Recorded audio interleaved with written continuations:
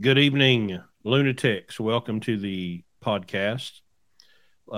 Larry's somewhere in Chicago. I'm hoping he's not been abducted, but I pushed it back to 8:30 for him, and he's nowhere to be found. So, the good news about this is you guys are going to get to see what I have to deal with getting ready to do a podcast because he won't be able to log into Restream. Um, and then his camera and his microphone aren't going to work. And we're going to do that live. We're just going to do it live. Just like Bill O'Reilly said, just do it live. I have, for the first time, we are simulcasting. Well, not the first time, but the first time with any decent quality. We are simulcasting on TikTok and YouTube and Facebook all at the same time. I have two different computers running on my desk right now. One's running YouTube and Facebook, one is running TikTok. It appears that the audio and all that stuff is actually working, which is kind of a miracle. So YouTube, y'all meet TikTok. TikTok, y'all meet YouTube. Everybody's here. I've got two different comment sections going on, so that's going to be fun. So anyway, here we are. It's me by myself. I do this a lot on TikTok where I'll just get on and just talk. And answer questions and do that kind of stuff. So I guess that's what I'm gonna do here. I got a guy on TikTok. Do we let our drivers take the trucks home? Yes. Now, he and I have been having a conversation. I've been live on TikTok for about a half hour now. We better make sure where you live because there's certain places that we can't hire from, which is pretty much west of 35, and Florida, South Florida is a problem. But if you're in California, sorry, son, I can't help you. So what's been happening this week? Well, hey, we have a resolution to the truck we were talking about, the truck with the boost problem. We took it to Pittsburgh Power. And of course, I felt like an idiot because they found something really simple.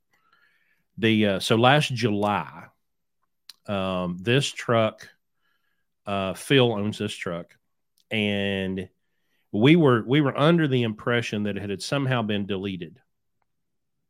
Didn't really know anything about it. So we took it to the Detroit shop and we said, look, we want to make sure this is undeleted, right? We want it to be right.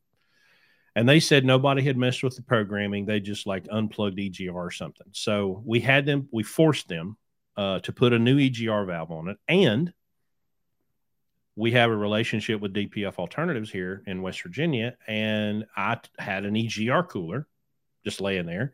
So I took it down, I had it cleaned, and I took it up to the dealership, and I said, hey, while you're doing all this, here's a brand new cooler that was just cleaned. It's clean as a whistle. So they put that on there. Well, because of that, I did not think to check the cooler, right?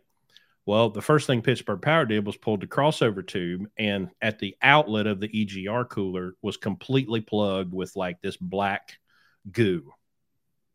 So, which would screw up all the delta pressure readings for the delta pressure sensor because that's where that pressure comes from. It comes from the turbo into the EGR, down into the EGR cooler, and then back up to the delta pressure sensor and back across the engine. So that was completely clogged.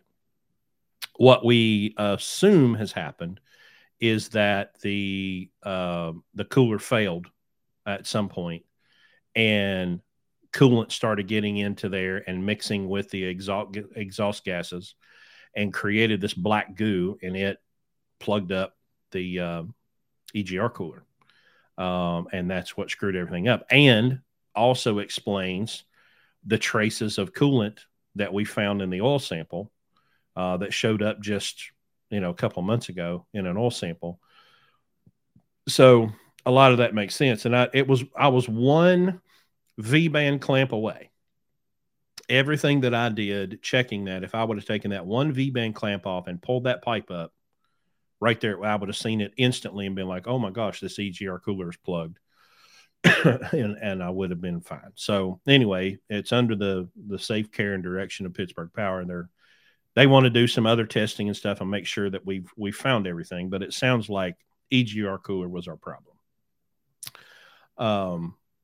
I've been hanging out a lot at CAMS with Chris Dolan. Just getting to see that side of it, seeing people come in and try to deal with warranty and trying to chase down these emissions troubles, it makes the decision to run lunatic trucks that much easier. It's just even when we have this problem with this truck, it's still hauling freight. We kept it off the road about a week trying to chase it down because we kept thinking, oh, this will fix it, this will fix it, this will fix it. And finally we're like, okay, well, screw it. It'll run. It just doesn't run great, but it'll haul freight. And, but these guys come in and they call Chris. And, it's funny, the number of times in the last week that he's had guys call and say, look, I'm broke. I'm broke. I don't have 2 nickels to rub together. And one guy came in, had low oil pressure, and they towed him in, and the motor's locked up tight. And Chris said, like, within a few hours, dude had a rental car, had a job, left the truck, and took off, So I cannot imagine having to worry. I mean, we've got 2 Cascadias that we're running, and it's always in the back of my mind that they could go down at any time. But at least they're paid for. That's the only way that we would mess with them, is because they're paid for. And so at least you don't have the risk of the payment hanging over your head. I'd love to know where Larry Long is right now. Kind of a Where's Waldo thing. Like, where is he? What's he doing? Because he told me we're going to start this podcast at 8:30. It is now 8:37, and I ain't heard a peep, which means he's not at his computer trying to remember what his login is and his password, and trying to figure out why his camera and his audio is not working. And I know he's in the computer's supposed to be in the bourbon barn, but I don't think that he's had time to get into the bourbon. At William, I specified, I saw his text said 8:30 Eastern time, and it's funny because he's making fun. Listen, we get these truck drivers sometimes that, like, people will call or they'll send a form and they want an interview, and they will go onto the website and they will schedule an interview. Okay. And I set up the Zoom and all this stuff, and we're sitting waiting, and I'll text them. I'll be like, hey, are y'all coming to this meeting? Oh, I thought it was Central Time. I'm like, are you really seriously? The website you went to said Eastern Time. The email that you received as a kickback said Eastern Time. My Zoom meeting said Eastern Time.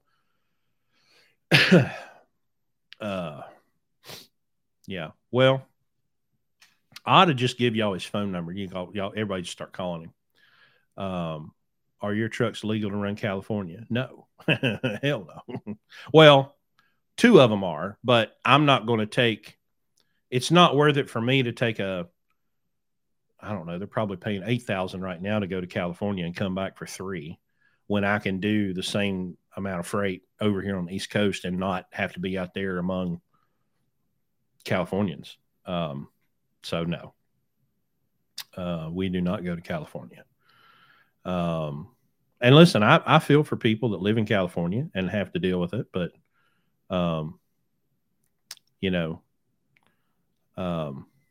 move.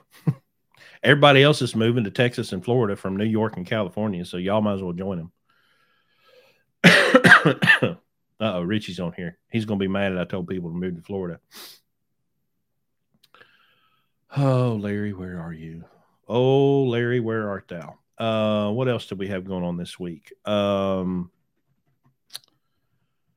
do we have? TikTok question. Have you heard of breakthrough fuel?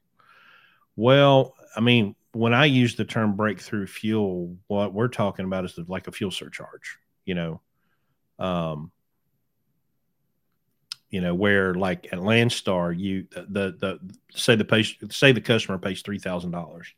Well, that rate's going to be broken down into line haul and fuel surcharge, and we'll call that breakthrough fuel because 100% of the fuel is going to the truck.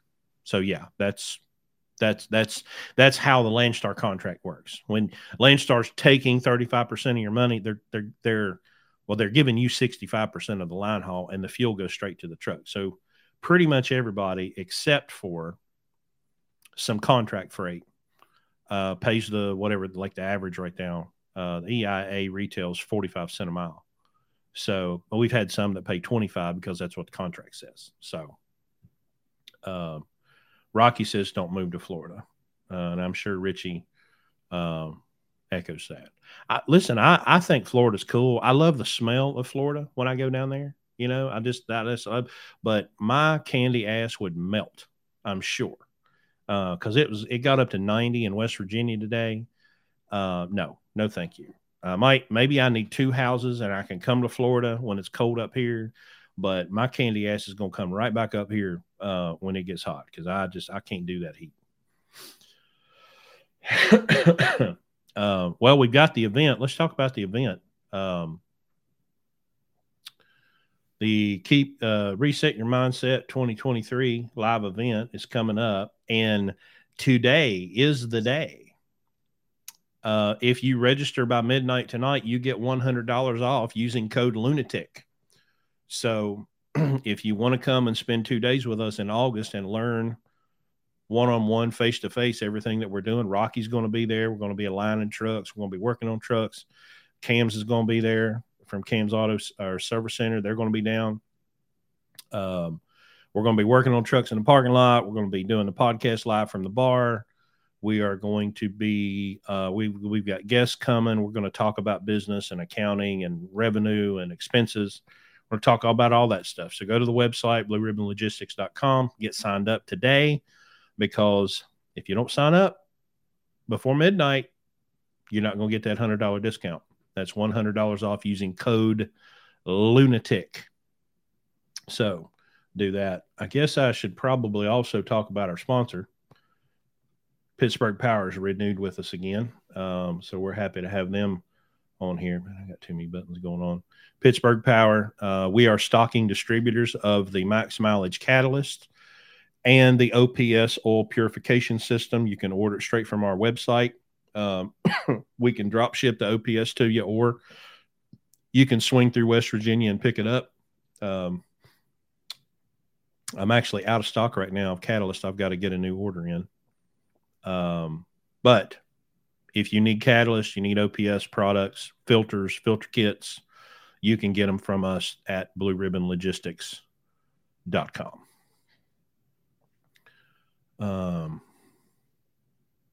I ought to text him and be like, dude, where the hell are you? I'm going to answer this question about fuel surcharge on TikTok. Let me text him. Your audience awaits you. He's calling me.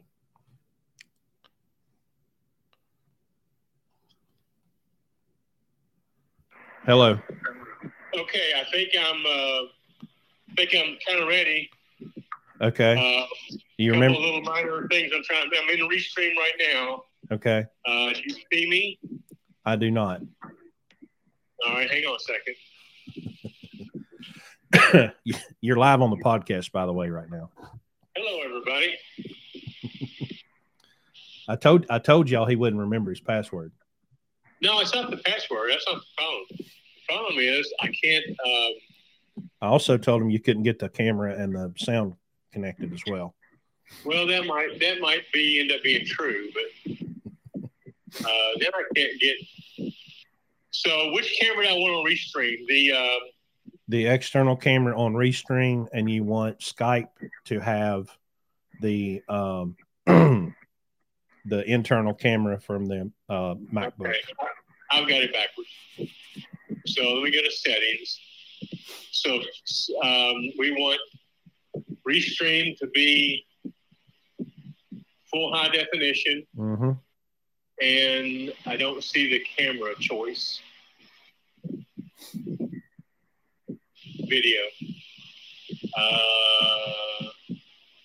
Okay, there's the webcam. Right, why is it not showing up? Audio, we want Kodak on both of them? Kodak on both of them? Yep. That is correct. Okay. All right. Why is my camera not showing up? Video input. Let me check the resolution for a little bit. That's what I deal with every week. They still didn't give me a camera. Maybe because it's hooked to Skype. Let me unhook it from Skype. Right. So If one is connected, it won't show up for the other one. Okay, let me get Skype to change. So the camera for Skype needs to be the FaceTime HD camera. Yep. All right. There it is. Look at there. Okay. All right. So let's save that. And then let's go back to Restream. And let's get the camera going. And let's get the... This is riveting. This is what? I said this is riveting. This is internet gold. It is. How come my adjustments don't work on? That's the least of my worries right now. Well, I can't make it look any better than what it is right now. I'm completely unconcerned about what your camera looks like. Okay. Well, I'm glad you are.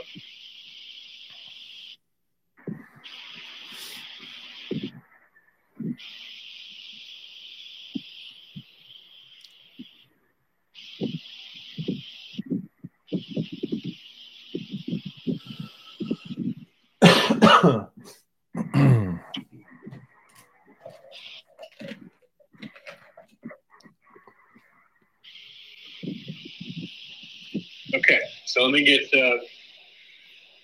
headsets on. Can you hear me? You're not in you're not in the studio for Restream yet. All right, let's fix that.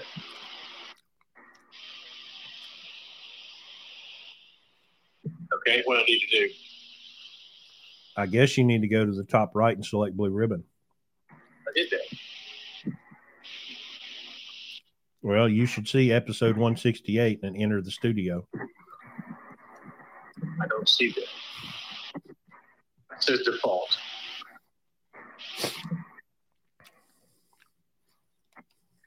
Let me go back out. Come back in. Restream, blue ribbon. All right, I've got blue ribbon there. It says, what do we like to do? Well, you need to enter the studio. It's the only thing it's giving me is stream the studio or connect to OBS. I don't see the option of joining the episode. All right, let me try.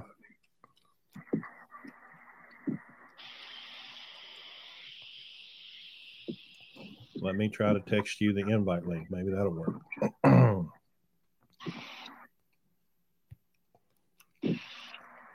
All right, I've texted you the invite link. Hopefully that will take you to the studio. All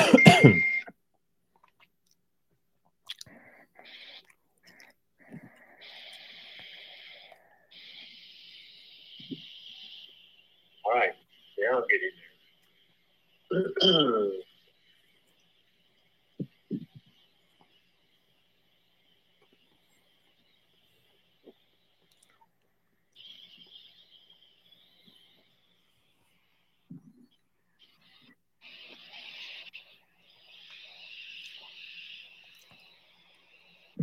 Oh, there he is. Okay. Here he is. All right, let me turn that off.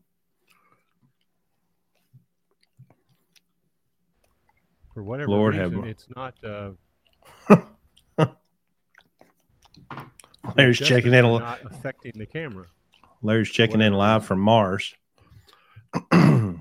Okay, well, I'm going to look like that. It looks, I guess. So I can't get the. Can you hear me now on the mic? I can. I cannot hear you. I do not hear you. Oh, good grief. Check your settings. I am checking it now. Audio, codec, video, Nexigo. All right, how about that? Let's get video on. All right, I've got good video on Skype. I know, I see it. You probably should. You any which way? Let me go to speakers up here. That's a problem. Me? Yeah. Hear you now. Okay, I think we got that problem fixed. All right. Now, maybe try to unplug your camera, Plug it your back up. external camera. Yeah, maybe that'll help.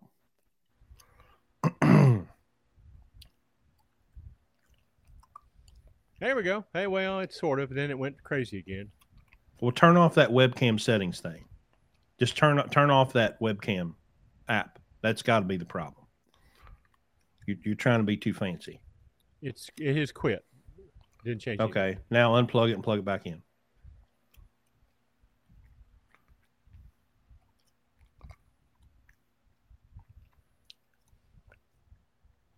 There we go. All right, there we go. There we go. Ladies and gentlemen, Larry Long Has entered the building. Yeah.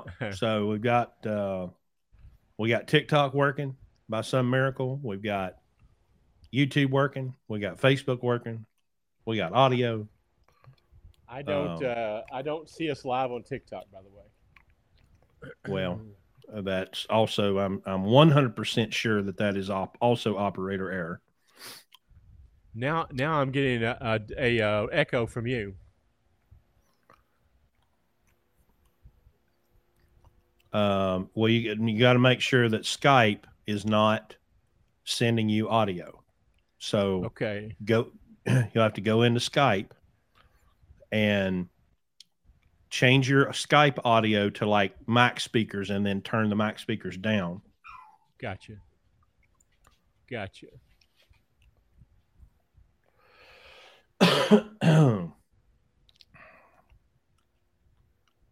Listen, folks, just unplug it and plug it back in. That fixes everything, you know. Okay, I'm gonna need some help with Skype. I've got an audio, a mic button. Oh, there we go. Now it came up.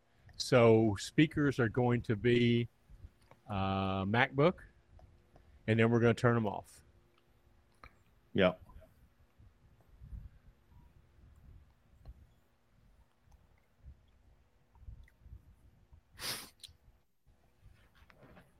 Okay, that should be fixed.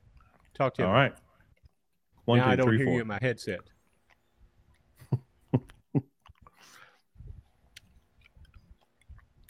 Well, check one. However you need to. I'm hearing you somewhere besides where I need to hear you. Let me make sure the phone is off.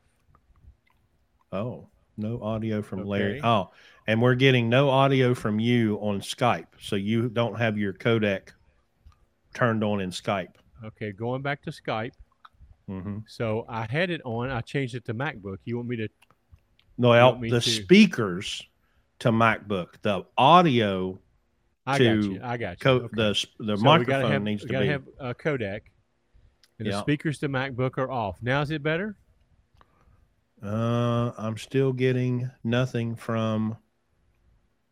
Well, let me think about this. I might have to change. I bet I'm going to have to change a setting. Hang on a minute. Are you still there? Yeah. Talk to me. 1, 2, 3, 4. I can barely hear you. I don't know where I'm hearing you from. Talk again. 1, 2, 3, 4. 1, 2, 3, 4. I'm hearing you in my headset, but very, very lightly. Okay. I've got you into TikTok now. Okay. Let me turn that down some.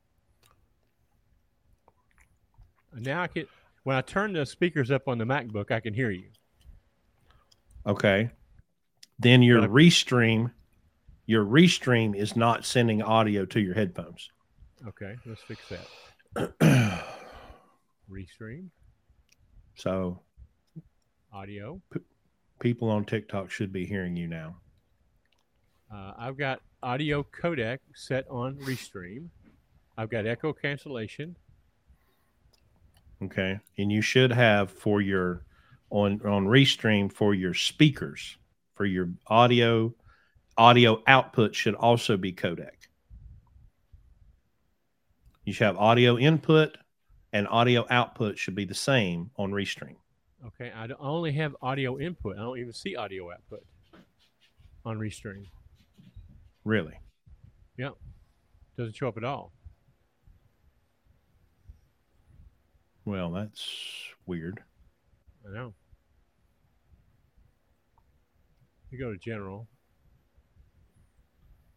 Live Stream, Audio.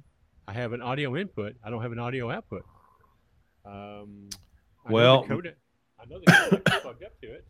well, it could be that Skype might be stealing it from you. Okay. They're still saying they can't. Stan, on TikTok, you're saying you still can't hear Larry? Because I'm showing Larry lighting up my little monitor when he talks. No audio. Huh. This is why we're supposed to do this stuff before the show. Well, Nothing on TikTok. 1, 2, 3, 4. Well, he's getting. Tell him to make sure his settings that his default audio is the same as his Restream. Okay,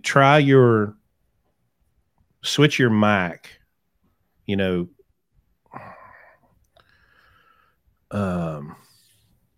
what's weird, like with TikTok, I'm seeing you light up the monitor on TikTok Live Center, but they're saying they can't hear you, which shouldn't be happening because I've got Skype set up correctly.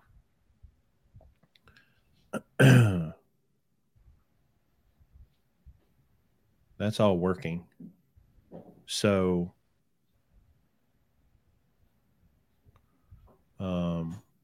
TikTok should be hearing you. I mean,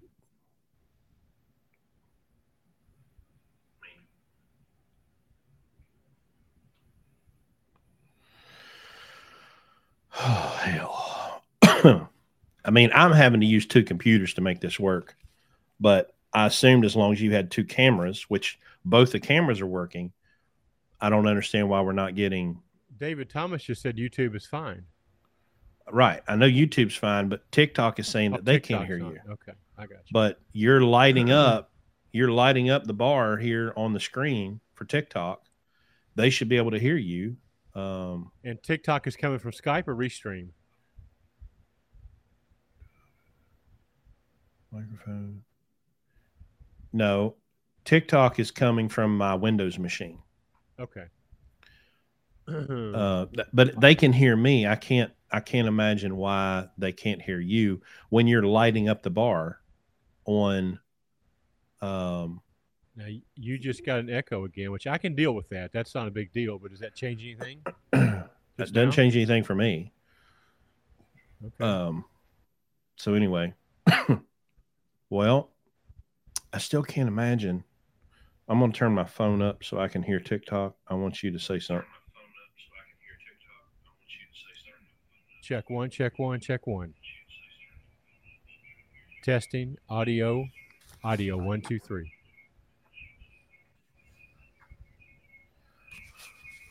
Okay. Can I use my phone for audio? Can you use your phone for audio?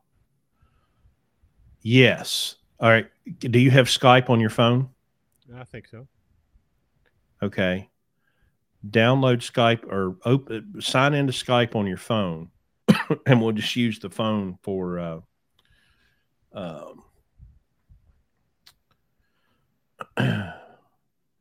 We'll use the phone for TikTok, for Skype, and then they should be able to hear you.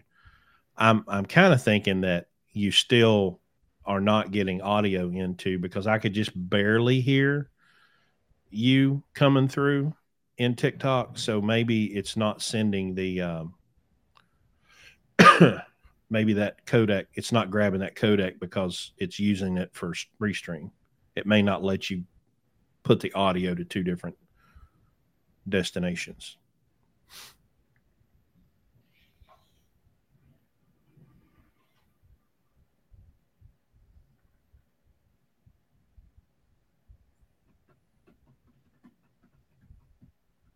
Okay, I'm in Skype on my phone.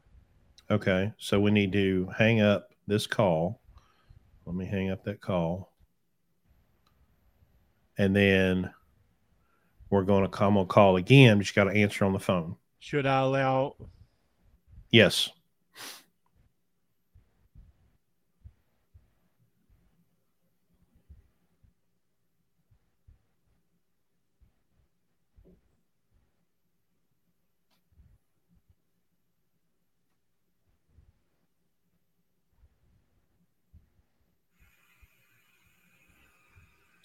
There you are. There you are. Can you hear me now? I don't. It's not connected yet. Let me get my volume turned on. Okay, check one. Check one. Phone's on. I don't see. Volume's I don't on see high. video. I don't see video. Maybe I didn't let you see my camera. Video's coming from something else. Oh, it's got to be from my phone, right? Right. All right, so I need settings. It should be on the screen. And I can hear my audio coming out of your phone. So you need to turn the phone down. There we go.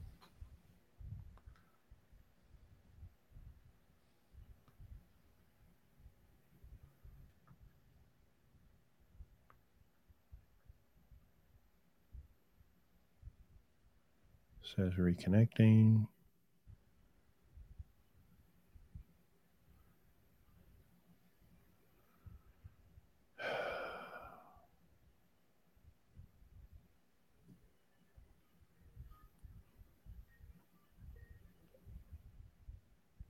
Okay.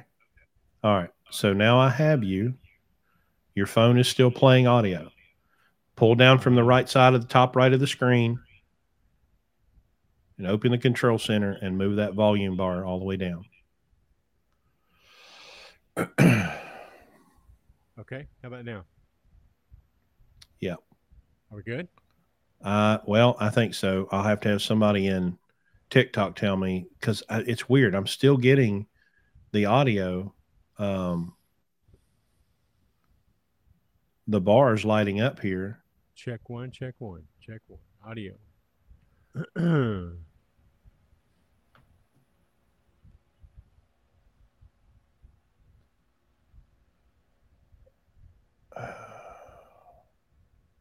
Okay, TikTok, tell me if you can hear him.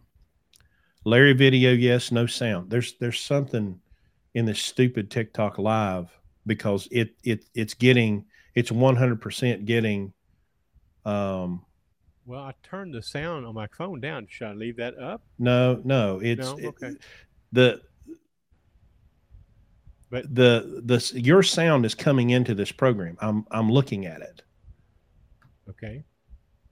But for some reason, from Restream? No, from your phone into TikTok Live. It's coming in. I can see it, but they can't hear it for some reason. But I don't have the microphone on my phone turned on. Oh, hold up. I think I found a setting. All right, now try it. Check one, audio. I think I had a setting wrong. I think they should be able to hear you now. Oh, let the record show. All right. Let the record show that now. It wasn't the guest, it was the producer who Okay. didn't have his shit in one bag, right? I got a lot going on this desk. Okay, old man. Hey, you want me to be on this program? You need to get your act together, okay? Holy crap! I'm gonna call my agent. I need a better deal. All right. Well, okay. I don't hear myself in my headphones, but I guess that's okay. I'll work with it. All right. Well, I can hear you well. It sounds like YouTube can hear you well, and it sounds like TikTok can hear you well. So I think we're finally getting somewhere. And I'm live now. I can see me on TikTok. There's a delay. I hate that, but I can't. Well, yeah, that'll be all right. All right. I'll need to see the comments on Restream, which I can do that now. All right. Is everybody where they want to be? Yeah, but your audio just changed a little bit. Check. Oh yeah, bring it mic up a little bit more. I got you now. I'm just trying to get situated here. Now, for the record, I'm standing for this thing, not sitting. So keep that in mind when we get to like an hour and a half or so. Okay. Okay. Now I do have a wide assortment. Can I pan? Well, you'll just have to grab the mic and. I do have a wide assortment of bourbons right behind me, which might help my stamina a little bit. So if you see Right. me leave for a few minutes and come back, that will be the reason why. Okay? So, all right. All right. So anyway, we I are. apologize, everybody. I'm in Naperville. It was a horrendous drive up here because of all the people on the holiday. I guess it took me 8 hours to get here. Usually it's a 6.5 hour drive. And then when I Hey, got here, my grandchildren will be asleep by the time this is over. So I had to do a little family time. So anyway, I apologize for being late, and I didn't have a chance to set up tilt my that stuff. So. tilt that restream camera down a little bit. Restream, okay. Yeah. Yes. Tilt that down a little better? bit. We're just cutting off the. There you go. Well, that keeps bouncing back. How's that? There you go. There we go. That's a little better. All right. So I was I was pretty much bringing everybody up to speed on what we've done this week. I did a plug for the event, and I did a plug for Okay. Pittsburgh Power. I told everybody that we think Pittsburgh Power has found the problem that I couldn't find on our Demon truck. And I was trying to think of something else. Have you seen FreightWaves had an article I saw a while ago about I guess there's a boycott of Florida. All the Boycott of truckers, Florida? yeah, all the Really? truckers, all the truckers are going to boycott Florida. Really? Is You this know, it for just real? it For strikes real? me. Well, apparently, I mean, it was on FreightWaves. Apparently, I don't. It just strikes me. They always pick holidays to do this stuff. It's like I think Well, there's of somebody course. that's maybe You let- somebody that's smart enough to get all these dipshits to sign up for this stuff, so they can have an extra long holiday weekend. Um, but they're going to boycott Florida. They're all mad at Florida for some. I don't know why they're mad at Florida. I figured I'm they laughing don't at know. I'm laughing at Purple Yeti. I'll have to show it. Larry's a trucker for many years, and truckers are always late. If truckers delivered pizzas, the pizzas would always be cold. That's actually not a Larry Long quote. That is a oh gosh, what's his name? I interviewed him years ago, probably 10 years ago. Hey, I'm gonna take credit for it. Sounds good. I like it. Pete Emheiser is a broker in Toledo. What's weird? He's the What's one that weird said about this that I still can't wrap my head around is people know stuff about me that I don't remember saying, and they quote things back to me. And I'm thinking, how in the hell would you know that? But anyway, especially when especially when we're like at events and stuff, and people come up to you and it's just I don't know. I can't handle this this celebrity. By the way, do you notice my Taylor Swift? I'm doing this kind of a nod to Taylor Swift. I got a fan blowing on me, so I look cool. Okay, so okay. see my hair kind of wafting back here a little bit, and so there's no air conditioning in the Bourbon Barn. You know that, right? So. Oh yeah. Well, last time I was at the Bourbon Barn, it was like 10 below zero. So we didn't need air conditioning, did we? Right. So. We needed fire.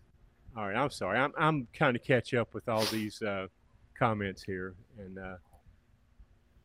well, we've got a young man on 22-year-old young man on TikTok. Unless we scared him off, was looking to get into the business. His dad runs containers, and he had asked, "What does fuel surcharge mean?" Okay. And I thought, what a great question for Larry Long to answer. So if Laws 8383 is still here, he can hear Larry Long tell and explain to him what a fuel surcharge is. So proceed. Okay. Well, let's talk about the world outside of Landstar, because that's where most people are. Fuel surcharge was developed years back when diesel and gasoline started getting really volatile. It used to be that you'd sign a contract, and the contract was good for 6 months or a year or whatever the period of time was, and that was it. And then if something changed, you had to go back and redo the contract. Well, when fuel started changing on a daily or weekly or monthly basis, they got tired of rewriting contracts. So they said, look, let's put a clause in these contracts that says, look, everything works here except if fuel changes and goes up or down, we're going to just adjust the fuel. We're going to make a surcharge to allow the fuel to be increased or decreased with its, with its current price, and not have to change the rest of the contract.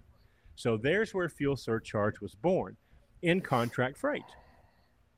So now we have this I think it's called EIA, Energy something, some government association. Every Tuesday, they look at all the averages and they come out with this chart and all your big fleets and everything. And they use that as a guideline to adjust fuel surcharge. Energy Information Administration. That would be it. Yeah. So now let's move to this. Let's talk about Landstar, because people have in my opinion, a huge misconception of fuel surcharge at Landstar, because, as you know, Landstar is primarily spot market freight. Now, we do have some contract freight, and contract freight does have fuel surcharge built into it, much to the chagrin of a lot of BCOs, because that contract sometimes is less than what the EIA is because it was contracted. Right. But it's at Landstar, as a benefit to the BCO, the powers that be, the guys who developed Landstar, the powers that be said, look, let's make it so every BCO gets fuel surcharge on every load. Let's allow it to be taken from line haul and put into a fuel surcharge, and we'll give it on every load to the best that we can, either by contract or by what the current rate is, or by negotiation in some cases. The purpose for that, because as we all know, there is no fuel surcharge in spot market. When you're outside Landstar and you call and negotiate a load, you have what's called an all-in number, and it is the total amount that the customer is going to get billed for this load. Now, at Landstar, we bust that up. We have line haul, and then we have a certain amount of that's fuel surcharge. The reason this is important is because, as most of you all proclaim on a weekly basis, Landstar takes 35% of your money. But that's not really true, because they take 35% of line haul. They take 0% of fuel surcharge. So the more money that's moved from line haul to fuel surcharge, the lower that 35% becomes diluted, to the point where in our numbers, our averages, it's about 27, 28% on average. So that, if you'll think of it this way, that's Landstar's ingenious way of allowing for fuel to be compensated for as prices fluctuate automatically, without it being in a contract with the customer. It's in the agreement, the arrangement between you and the agent. The customer doesn't care; they're paying the same amount of dollars either way. It's just Landstar is getting less. That's 100%, less at 65%, and more that's at 100%. So that's the perk, that's the benefit of fuel surcharge at Landstar. So hopefully that clears it up. Yeah. Well, and I think it was in the live that I did last night, because we always get the question when I'm talking numbers, was that gross or net? And I said, listen, there's a very specific reason why we speak in gross numbers before Landstar's cut. The customer is paying, the customer's writing a check. And it doesn't matter if you are leased to a carrier or you have your own numbers. The customer's writing one check. When you put two trucks side by side, one's leased to a carrier and one has its own numbers, both trucks have to have cargo liability insurance. Both trucks have to have fuel. Both trucks have to have a driver. Both trucks have to have all the same things. Now, we don't have to pay for cargo liability insurance. We don't have to pay for a trailer. We don't have to pay for trailer maintenance, because all that stuff comes out of that percentage. But both trucks are paying all of the exact same costs. We just think that we're pretty well convinced that we're paying a lot less than what someone with their own numbers is paying. And so that's why I always speak in the gross numbers. And when I say that we did so far in 2023, we're at $3.34 per loaded mile, which last time I checked, shippers only pay you for loaded miles. Our deadhead is higher than we'd like it to be. We budget for 15% deadhead. We're at about 19.6 right now, but the market is what the market is. And sometimes you have to go further in order to, in order to find the better freight. Yeah, absolutely. And we had a situation today. Agent that I've worked with forever has a customer in Virginia that builds windows, preloaded trailer. And this has happened more than once. You'd think they'd learned their lesson. Happened to me years ago. I took a load to Tulsa, Oklahoma from Virginia. And I got there and they're like, oops, we didn't load it on a Landstar trailer. So they paid me to deadhead all the way back from Tulsa, Oklahoma. Well, it happened again. They called us today and, hey, they loaded it on the wrong trailer. And now we're going to Houston from Virginia. And guess what they're going to do? They're paying the truck to come back. Yeah. They're paying us to come all the way back, you know? And I'm like, okay, I'll cash your check.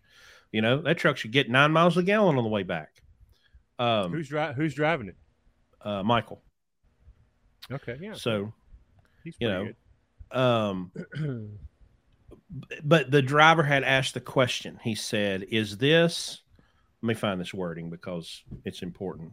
I got 16 phones and 3 computers. But I want to get this. You keep adding to them. I do. Listen, he has to have an N95 mask. He has to have gloves. He has to have sanitizing because he has went out and bought himself a Windows machine. Well, just so you know. And so, you know, anytime he touches that, he can't touch Apple equipment. I have to sanitize. You know? Yeah. So, okay, here's the quote from the driver. It says, is this one of those instances where we help out an agent so that we improve relationships? And I said, yes. Yes, it is. I mean, it's also very practical because when they're offering to pay us to come back, you know, I could have sort of cut a deal to maybe load the trailer back, but you got interchange agreements, you got all this different stuff. Some people don't want you using their trailers for anything but their freight. You know, it's already a handle because you've got to deal. If he has an issue with a tire, we can't call Landstar Trailer Maintenance. We have to call this other carrier and deal with their people because we're pulling their trailer. It's just it overcomplicates things. But absolutely, I mean, I have had a relationship with this agent since 2014, and I absolutely value that relationship. And let me point out something here, Captain Obvious. People ask us sometimes, how do you build? What do you mean by build relation? How do you build a relation? I mean, how many donuts do I have to buy every week to build a relationship? You know, they look for some formula, something that they can quantify and do, and the result will be, and you know, it's like a quadratic equation. If I do this and this, the answer will be this, and the answer will be, now I have a relationship. And that's not how that works at all. This is how it works right here. This is how you build relationships, okay? This agent will never forget what we're doing for them, ever, which is why we never repower loads no matter what it costs. Because our ability to perform at the level we're performing right now, with you booking the loads at the rate we're booking them at, with loads that don't even hit the load board, are because of all the things that we've done over the past 4 or 5 years, where we have done agents favors, and they know that, and they return the favor.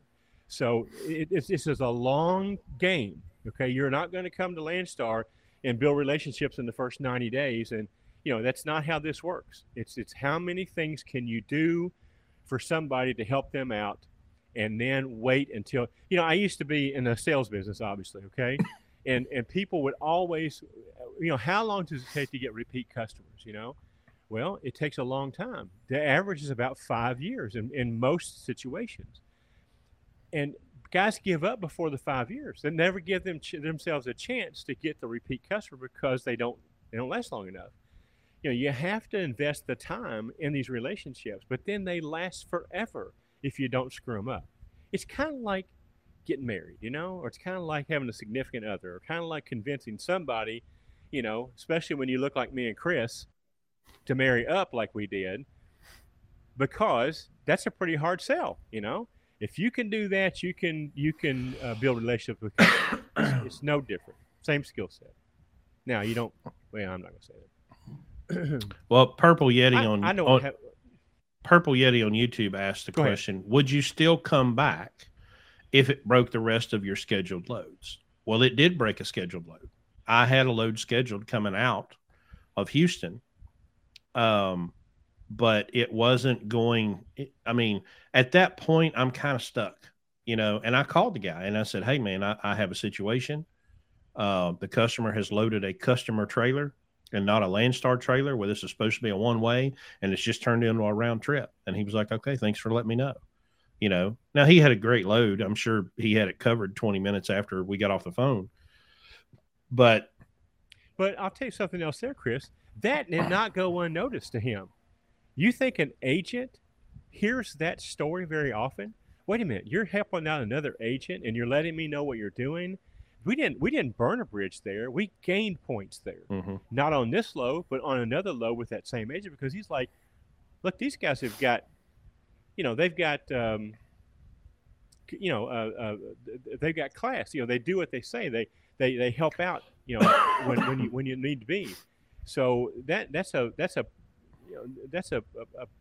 benefit that agents. I mean, look, as much as you're looking for good agents with good freight, trust me when I tell you this, they're looking for good BCOs Mm-hmm. that do good things for them and other people. So yeah, we had to. Sometimes we have to suck it up. But we can give you lots of examples of things that we've done to not let an agent down that cost us money. Mm-hmm. But at the end of the day, we did what we said we were going to do. I told you guys a long time ago, and I'll tell you again in August. There's 4 things if you do this. It's easy to put yourself in a different class than everybody else if you'll do 4 things. And that is, do it the way you said you're going to do it when you're going to say you're going to do it, and do it for the price you said you're going to do it. The 4th one, though, is the one that gets everybody. Do it every time. Not just when it's in your favor, every time. And if you do those 4 little steps, you're all of a sudden you're in a whole different level than your competition, because most people won't do that because it's all about them. Mm-hmm. So. Well, I learned this very early on. We stack loads, right? And when I first got to Landstar, I'd been here probably a month. This is back in 2014. And I realized that I could stack loads. Well, I stacked a bunch of loads up. One in the middle cancels on a weekend, Memorial Day weekend, leaves me in a bind because I've got 5 or 6 or 7 days. I scrambled around. I got that load replaced, and I'm on track. And I got to Austin, Texas, and I ran out of hours. And I had a preloaded trailer set to pick up in Houston. So it's like 3 o'clock in the morning. I get done in Austin. I'm out of hours because I got delayed. Well, I sent an email to the agent. Hey, got held up over here, and I'll be over there at this time, whatever, in the afternoon, because I had to take a 10-hour break. I turned my phone off, went to bed, right? And it's May in Texas, so I got the air conditioner cranked up and the windows closed, and I'm out. I wake up to a series of very, very angry voicemails. Sure. This guy was pissed off. And his I wish I'd have saved those voicemails because they'd be hilarious. You'll never pull another load for me. You don't do this. You should have called. La la la la la la. Well, it turns out the lady that when I booked it told me it was preloaded, and it wasn't preloaded. It was a live load. And so they're trying to get a hold of me. It's like, I'm going to get service failure. And I'm calling Landstar. And I'm like, oh God. And I felt terrible. So I called the guy. And as soon as I said my name, I heard him take a breath to start screaming. I said, hey, stop. Number one, I apologize. 100% on me. I thought it was preloaded. Obviously, it's not preloaded. You had a live appointment. This is 100% my fault, and I apologize. Dude completely changed. And he went, oh, okay, well, we got it covered. And I'm like, okay. And he's like, well, hey, if you ever need a load, just call me. And I went, what the hell just happened? This guy was getting ready to rip my head off. And I apologized and took responsibility for the situation, which now I understand why. Because BCOs don't do that, right? And he was so shocked that I apologized for making a really stupid decision. And then his tune completely changed, instantly. And then of course, right around that time, I'm finding out why agents are so shocked when you send them an email, you know, that you've arrived and departed, and you actually communicate and tell them what you're doing and give them ETAs, and people will be, oh, so thank you so much for your communication. I'm like, I sent you like 4 emails.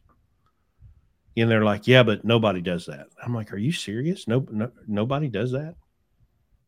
You know, but I guess it is what it is. What's a CBCO? I don't know.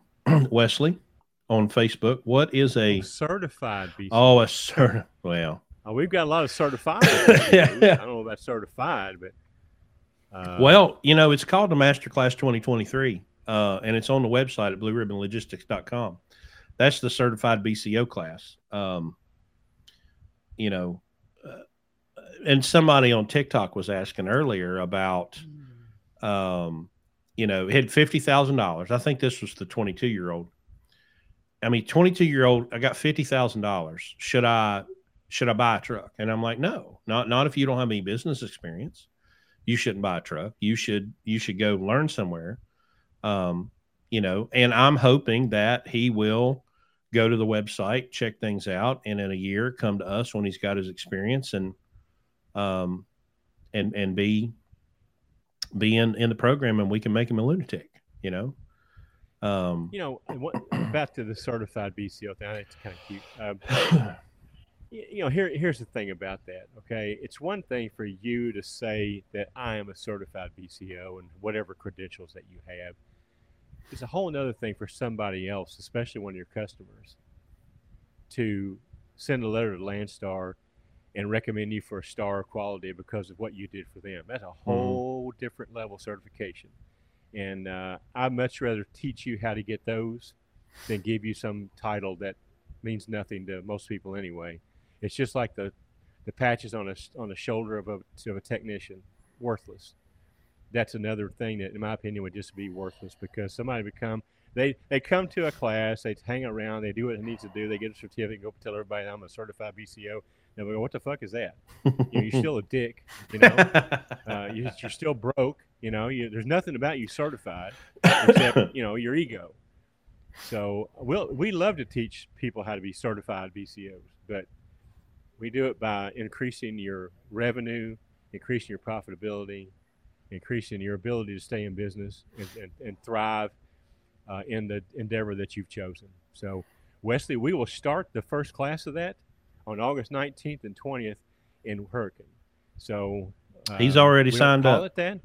Oh, has he? Okay, good. Well, then you got your foot in the door. So, hey, if you really want me to, I'll make you a little diploma that says certified lunatic. How's that? Yeah, so that's what we need. Certified lunatic. Matter of fact, you can even leave there with a T-shirt that says you're that, if you want to. So, well, and y'all, you've got about 2.5 hours left to use the code lunatic and sign up for the live event to get $100 off, and $10 off the hotel.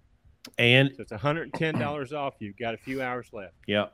So 2.5 hours, and you can get $100 off of your admission and $10 off of your room. We're going to be there on the 18th doing the podcast live from the Blue Ribbon Bar. We're going to have Nick, the Blue Ribbon bartender. The drinks are going to be flowing. And then Saturday and Sunday stories and all the lies and war stories that go with that. Yep. So y'all need to come join us, because it's coming quick. Just imagine a huge lunch counter at the Petro. No, at that night. Absolutely not. I wouldn't come if it was the lunch counter at the Petro. But these stories are real. Well, yeah. Well, so let's talk about Yellow for a minute, because that's the hate is discontent is flying everywhere. Yellow's suing the union, and the union's mad, and UPS is going to go on strike, and I think they said Yellow's going to run out of money in about a month, which I'm sure Daddy's going to give them another $700 million. You know, I don't know that this will really have an effect on the market. I mean, 9,000 drivers sounds like a lot, but in the grand scheme of things, it's really not. I think there will be some waves in LTL, you know, but I don't know that you can take a. I don't know that you can take a 53-foot van and go do what they do. The local pickup and delivery, the hub and spoke. You know, I think there will be some disruption, obviously, in your Amazon packages getting delivered. But I just don't see it really making that big of a difference. I've got to assume that their truck they haul some truckload. UPS hauls some truckload. I just don't know that it's enough to really matter to us doing truckload freight. I think we're disconnected from that, but we'll see. It could. I read yesterday. I don't remember what it was. I read yesterday about some other union shop voting to decertify the union. Did you see that? No. Somebody will tell us about it. So, but I read that. So yeah, I get a bunch of these industry newsletters and shit, you know, and I glance through the headlines. I don't really spend a lot of time reading them, but that one caught my eye, and I probably kept it. I'd look at it further, but I thought that was interesting. I kind of told you my opinion of unions the other night. Yeah, so we won't do that again tonight, but I don't care for them. If you want to know the truth, I think all they do is reward people who are underperformers, and they hurt the overperformer, the overachiever. So anyway, I do think it's probably going to have a little bit of effect on the LTL market. There might be a little bit of bleed over because some of that stuff's going to end up having to go on over the road stuff as much as because just there won't be capacity for it. So it's going to go somewhere, but I don't think it's going to have a huge effect. It's not going to put a dent in the capacity problem that we have with the rates. If that's what everybody thinks, it's not going to. No, I don't think we're a long way from having the capacity back to where it needs to be. Unfortunately, there's a lot of guys that still need to go away. You know, a lot of people who bought trucks and had money in 2021, they've got money enough to hang on for a while, but it's just a death by 1,000, pricks. No pun intended. No pun intended. Yeah. But it's just a slow, it's just a slow bleed. Well, I just saw the article on FreightWaves about the Florida boycott. It's that I guess immigration law that DeSantis signs what they're mad about. It's a 1-day boycott. On Saturday, on 4th of July weekend. Boy, I hope it doesn't put anybody out. I hope it doesn't disrupt anybody's holiday or their weekend. I love these guys. We had one of those Black Smoke Matters in Washington D.C. over a July 4th weekend, I believe, a few years ago. And then somebody's talking about wanting to shut down between Christmas and New Year's this year, save $150 a week, and by Christmas you can afford to shut down for a week, so we can teach these guys, what happens when they don't pay us the correct amount. So it's hilarious. It's hilarious. Anyway, there's plenty of things that I can spend my time being concerned about that has very little to do with whether or not somebody signs a contract. I mean, it just, right. The fact that I'm supposed to care, I don't care. I could not care less. Bill Taylor says it was XPO that kicked the union out. Okay. I think that is true. Which you talk about a guy that knows how to build relationships now. Mm-hmm. Bill Taylor, he's retired now. Well, he's kind of retired. You know what he does now, Chris? He flies around the country and delivers executive coaches. What a gig, right? Yeah. I mean, he flies somewhere, he jumps in the coach, he delivers to the and he's not this junk. I mean, he's delivering, the good ones. Yeah, the ones that are expensive. And that's what he's doing. And what a great, and he's moved to Florida. What a great gig, Bill. I'm so happy for you. You deserve it, buddy. You deserve it. What's the there was some other controversy that was happening this week, and I can't. Did you just say controversy? I did. I did say control, and I said it on purpose. Is that West Virginia? No, that's no agenda. Some big controversy about. And I can't remember what it was. I see the what the truck snippets come by more and more often now, and Dooner and those guys usually will find some obscure story, about some nonsense in trucking.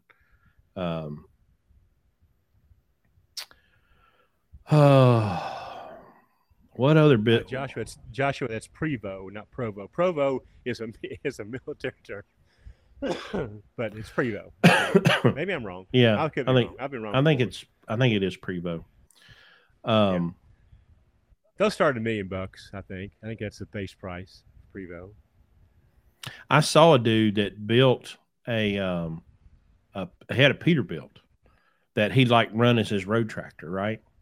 And he custom built a coach out of this Peterbilt, stretched the frame out, and used the top cap of a Prevo, and that's how they built it. But it was slick. I mean, it was beautiful.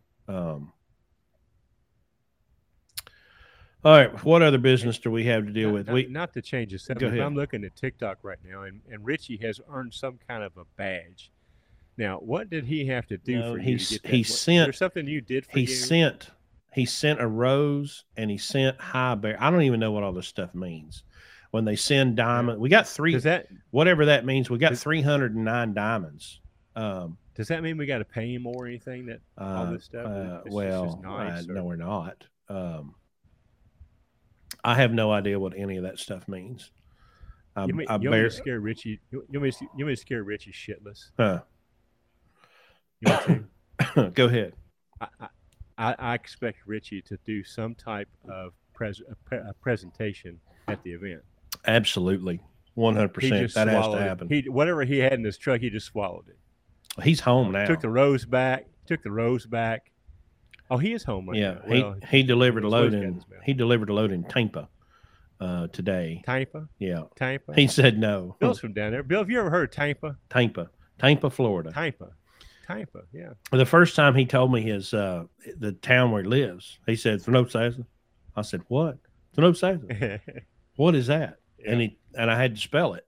I'm like, oh, Thanocasa. You left out 6 syllables. Yeah. Well, we've told the story about this before, but for you guys that are the TikTok guys, we hired Richie and we hired a guy named Christian who was from Colombia at the same time. South America. And that Colombia. Yeah, Colombia. Yeah, that Colombia. And so Chris and I were kind of talking beforehand, getting our presentations and whatnot together.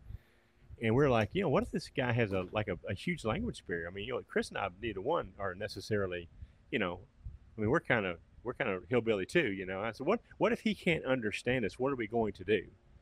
And so have all these backup plans about what we're going to do. We get there, and Christian, you understood every word he said. He understood every word we said. And here's this guy from Florida. This, it's 24-year-old guy from Florida. And I couldn't understand a friggin' thing out of his mouth. Everything he said, he had to say it 2 or 3 times. I finally looked, I said, Richie, slow down and spell that. Tampa. Say it, Tampa.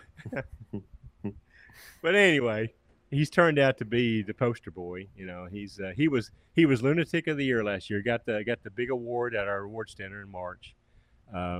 Really, really, really, really, really going to be a successful guy at such a young age. And these are the things that make me really, really proud of what we do, is to take somebody like that and literally change his life.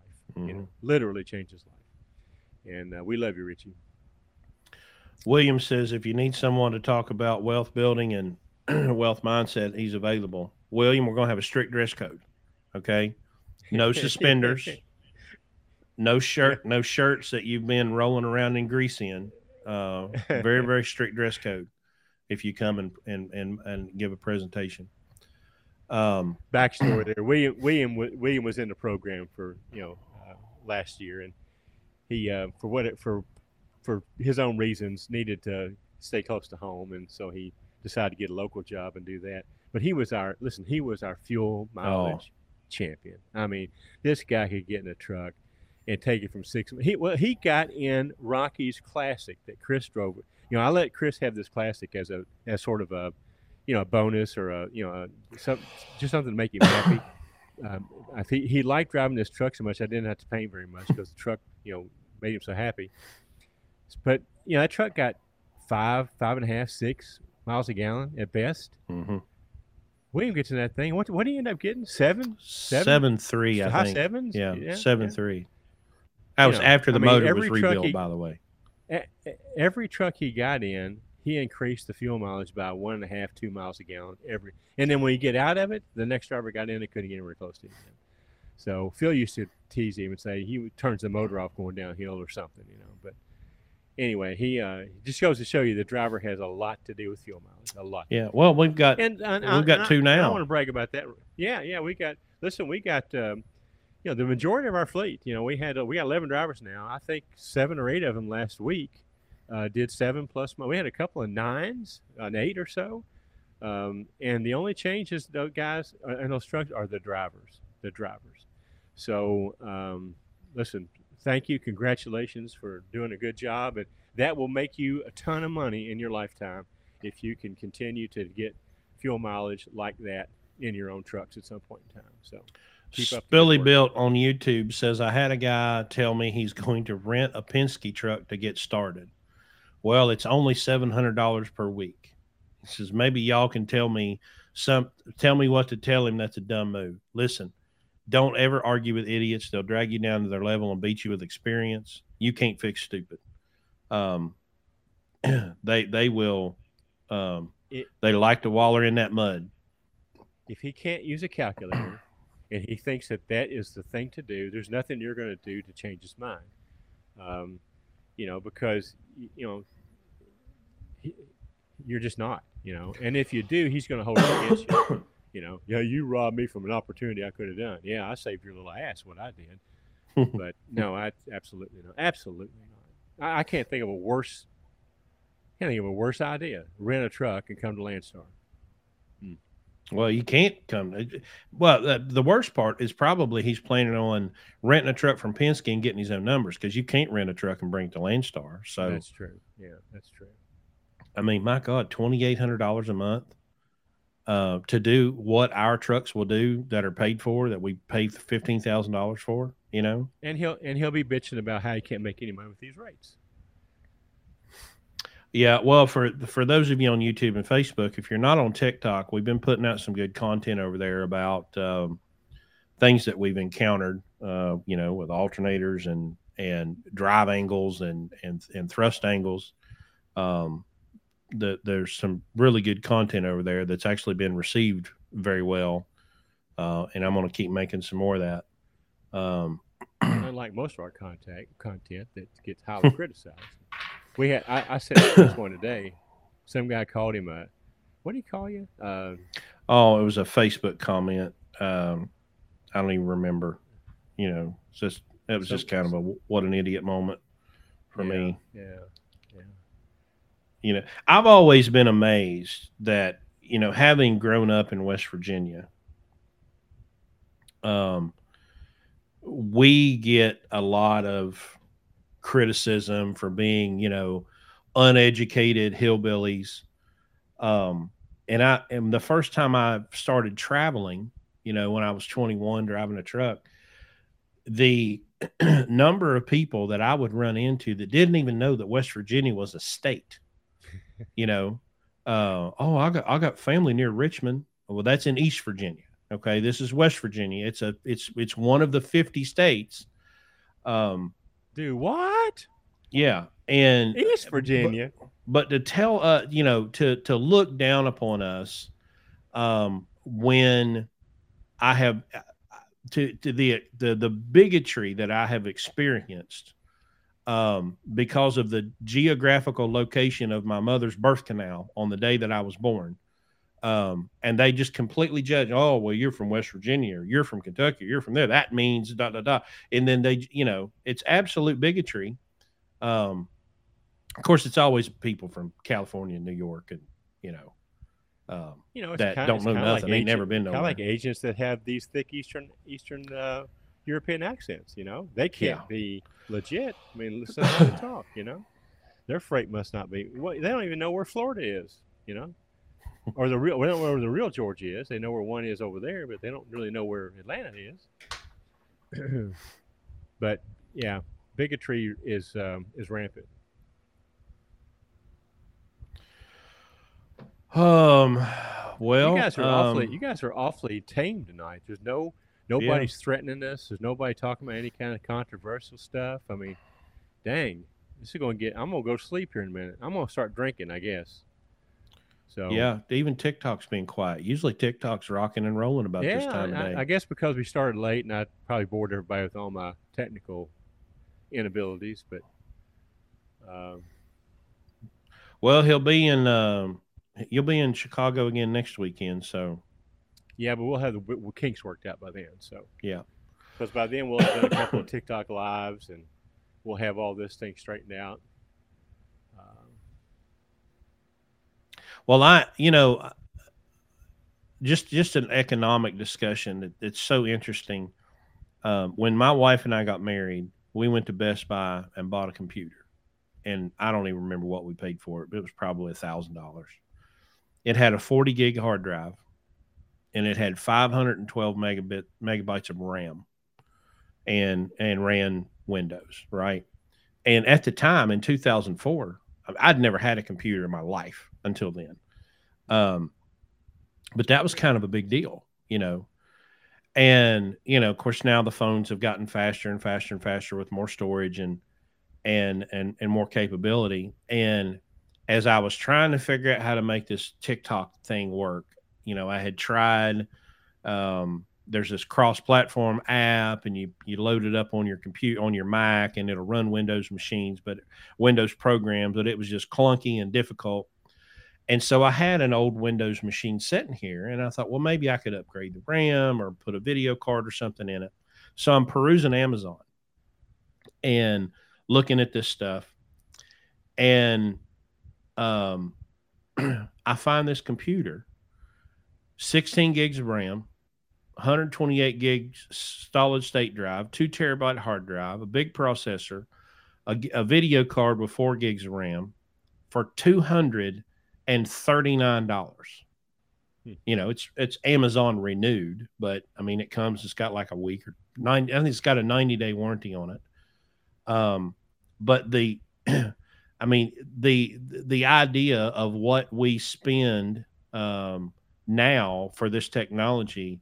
A couple years ago, we bought a new television, and I think it was like $250. And I was showing the kids. I pulled up an old Best Buy ad I found on the internet from 2009, and a television with less capability than what we paid for $250 at Walmart was $2,500 in 2009. And I wish we could have that perspective of realizing that things that are not regulated get faster, better, and cheaper, and things that are regulated get slower and more expensive over time, Yep. But we can't seem to connect our brains together because we watch too much television. Nuts and Bolts on YouTube asks, well, there's 2 questions. I missed the first one. Hang on. That's got to be somebody pulling our chain. There's no way. What are your thoughts on lease purchase? Can you take a lease purchase to Landstar? Well, let's start with our thoughts on lease purchase. Larry Long, you have the floor. By the way, there's an episode called Larry Long Unleashed where we got a hold of a lease purchase contract for a major carrier. Go watch that. Well, I'm kind of tired of making this speech. Let me just say this. Get yourself a calculator. We call it the BSE 9000, Bullshit Eliminator 9000. And do the math, okay? Read the contract. If you don't understand the contract, get a copy of it and take it to an attorney. Now, I'll tell you right now, they won't give you a copy. They won't let it leave the room. That should tell you something. If you do take it to an attorney, he'll tell you you're nuts for signing it. And So that should start out what we think about lease purchase. Okay, it is indentured servitude. It is a marriage that there's no real divorce, and it is it's a way for you to make less than a company driver working for a fleet and have all the responsibility for taking care of the truck. And one out of a bunch will actually complete it because they're just hard workers, but they end up paying triple for the truck. They end up having no safeguards about whether or not they'll ever get the title of the truck. And if you just look at all the things that are against you and you still decide to do that, then you have to look in your mirror and go, why am I this desperate? Why is it that I want to do this so bad that I will sign all of these rights and privileges and guarantees away?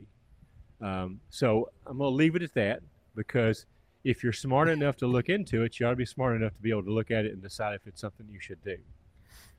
As far as coming to Landstar, yes, there's a lot of people that lease trucks that come to Landstar. But let me give you a number.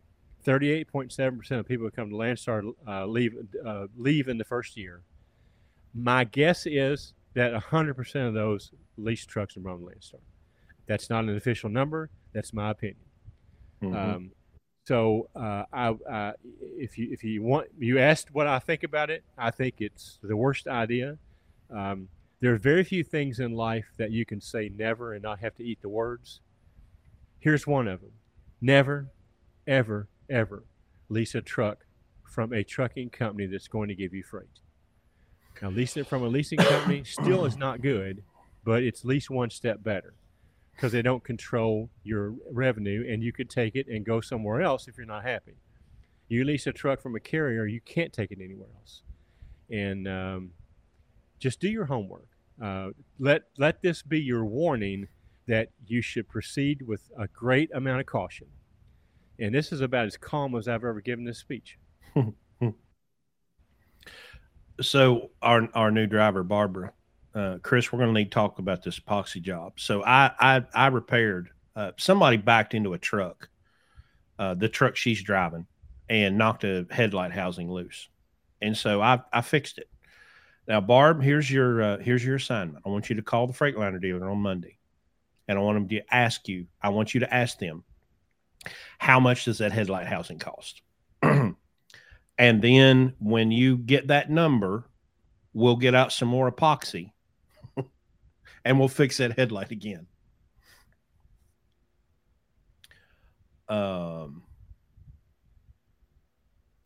Yeah, so here, I've been hearing this going around. Wesley on YouTube says, do you have the latest LS retention rate, Landstar retention rate? I heard, quote, Landstar lost 3,500 last month. I hear this. I don't know where this metric is coming from, and it's very likely that it could be completely manufactured out of thin air. But if you just look at what the overall market is doing, it's probably not a stretch. It's one of those things that I don't have any way of proving where it came from, but it sounds good enough that it probably is true. Well, let me put it in perspective. When I came to Landstar in 2012, 2013, whatever it was, there were, but right at 11, there were 10,000 some, close to 11,000 BCOs. So now I know that at our peak in 2021, that number had grown to somewhere close to 14,000. So if you think about that, losing 3,000 or 3,500 really just gets us back to where we were, a few years ago. Now, I don't know if it's true. I probably can find out unofficially in August. I'm going to Reno for a few days after the event to both recover and conduct some business.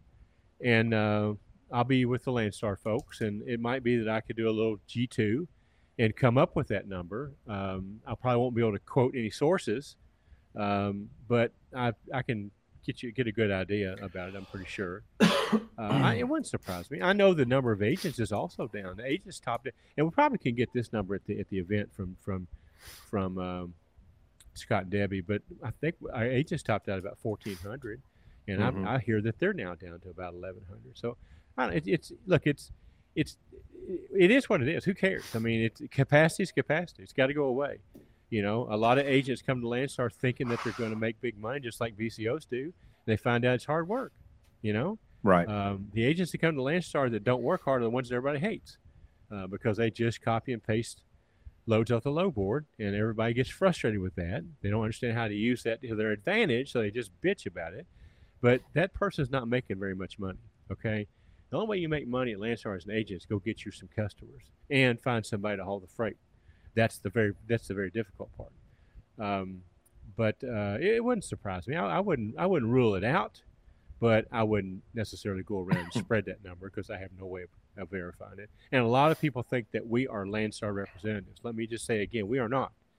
We are leased to Landstar like every other BCO. Our agreement is no more, no less than the other 14,000, 11,000, however many there are, no more, no less. You know, we have a good relationship, and we have built relationships with people at Landstar. But I'm not Ronnie Haddon. Okay, I don't have the inside track like he does, evidently. I don't speak for Landstar. I don't even recommend that people go to Landstar. It's not for everybody. It's not for most people.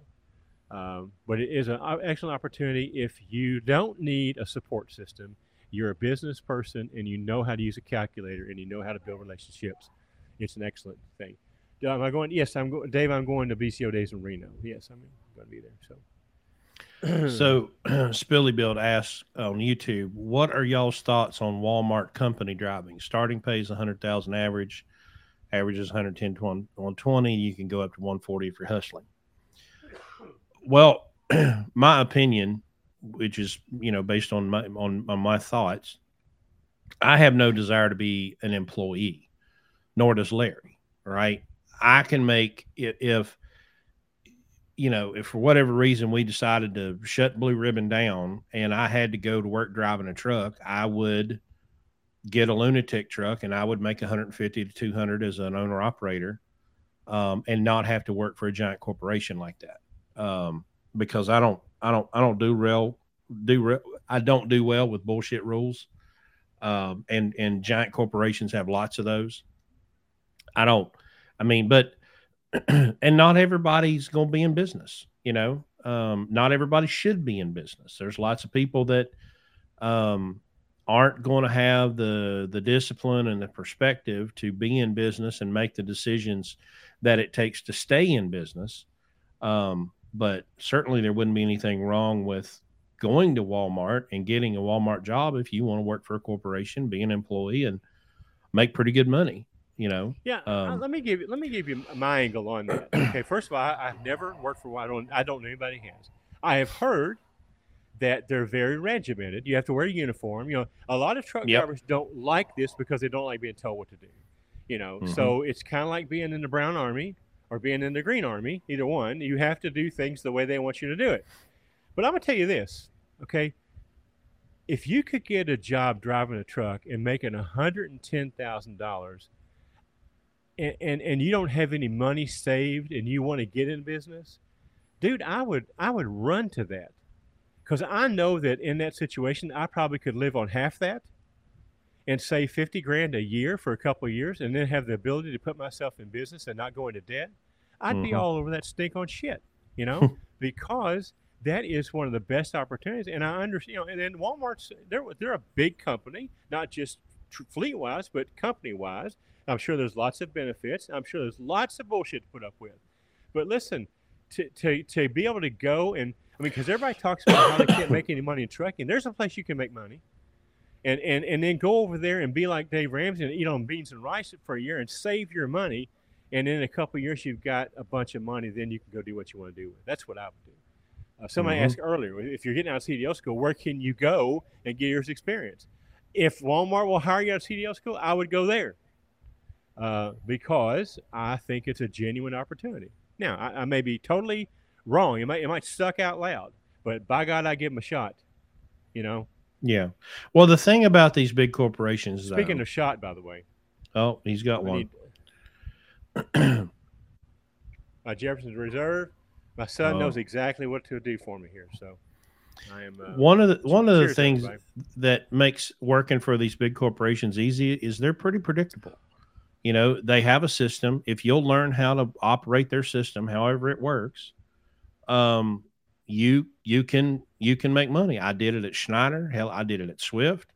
You just have to go in and figure out, number one, you're not going to change that corporation. You're not going to change how they do business. You're not going to change how they do anything. But if you go in there and learn how their system works and figure out how to make that system work best for you, you're going to be fine. The only thing that I would avoid if coming out of school is I would try my absolute best to find a company that has manual transmissions, that will train you on a manual and let you drive a manual, but they're getting harder to find because these big carriers, they want robots, and they want to be able to drag anybody off the street and put them in a truck. And of course they want to make them captive slaves that have that restriction on their license. But pay for your school, pay cash for it, find a company that'll train you on a manual and drive manual transmissions, because if you're going to be an owner operator, you're going to be driving a manual. That's just a fact. Automatics are too risky. They have too much risk for a new business. Now, I mean, I've drove a couple of these automatics, and dude, from the first one I drove in 2000 at US Express to what they are now, I mean, man, they're slick, and at 47, I kind of enjoyed not shifting gears, but for a new business, you've got to manage risk. That's it's obviously you've got to raise revenue and lower expenses, but you've also got to manage risk, and having an automatic truck is an unacceptable amount of risk for a new business, especially the trucks that we're buying. Let me qualify that. Understand something. Our audience, who we're talking to right now, are people that are contemplating becoming owner operators and buying their first truck. Now, if you're an established business person and you've got the money and you can take the risk on an automatic, not putting you out of business, by all means, but buy whatever you want. That's not what we're saying, because the trolls are going to be there, Chris. Oh, you said you couldn't make any money unless you drive a van. That's not what we said. The first truck you own as a new owner operator should not be an automatic. And because of that, you should not come to out of CDL school with an automatic restriction for that very reason. Now, let me go back and talk about the guys who are talking about now Walmart. You have to work every day. There's too many rules. You only get off one day a week. Let me explain something to you. Understand what we're doing this for, okay? If you want to be in a club, go and join a club. But if you want to make money, serious money, then you're going to have to work 5 or 6 or 7 days a week. You're going to have rules. Let me remind you how I got in this business. I was 55 years old when I did a FedEx run that I ran 6 nights a week for 4.5 years. Okay, almost 4,000 miles a week on an ELD. But at the end of that time, I put $1 million in the bank. Now, would I go back and do it today? No, but I did it then because I wanted the $1 million. Now, I went there, put the blinders on, I got it done. That's what I'm talking about going to Walmart. I'm not saying going to Walmart, retire. I'm saying go to Walmart, make this money, save this money, and then use that to bootstrap your business. And now you're going into business with money, not debt. And yeah, you're going to have look, when you buy a truck, you're going to work 6 days a week. You might work 7 days a week. You might work 8 if there was an 8th day a week, because you got to do what you got to do to make your business succeed. And it's not about counting how many days. It's about what do I have to do to make this work. So all this is part of maturing in business. And that's the biggest problem people have when they buy trucks. They don't understand that truck comes with a title. Well, unless you're a lease person, then it comes with bullshit. But then you have to do what you have to do to keep that business open. And sometimes that means you've got to work 6 days a week, doesn't it, Chris? Yep. Listen, so, I'm 24/7, 365. I don't really get days off. Nor does Larry. I mean, if something happens, we're on perpetual call forever. And I have a good life. But I've been in business since 1977, guys. Okay, and I had a side hustle. My business was a side hustle from 77 to 89 before I went full time in business. I had a job and a business, a job and 2 businesses most of that time. I get it. I understand. But now, I'm, I can do what I want to do.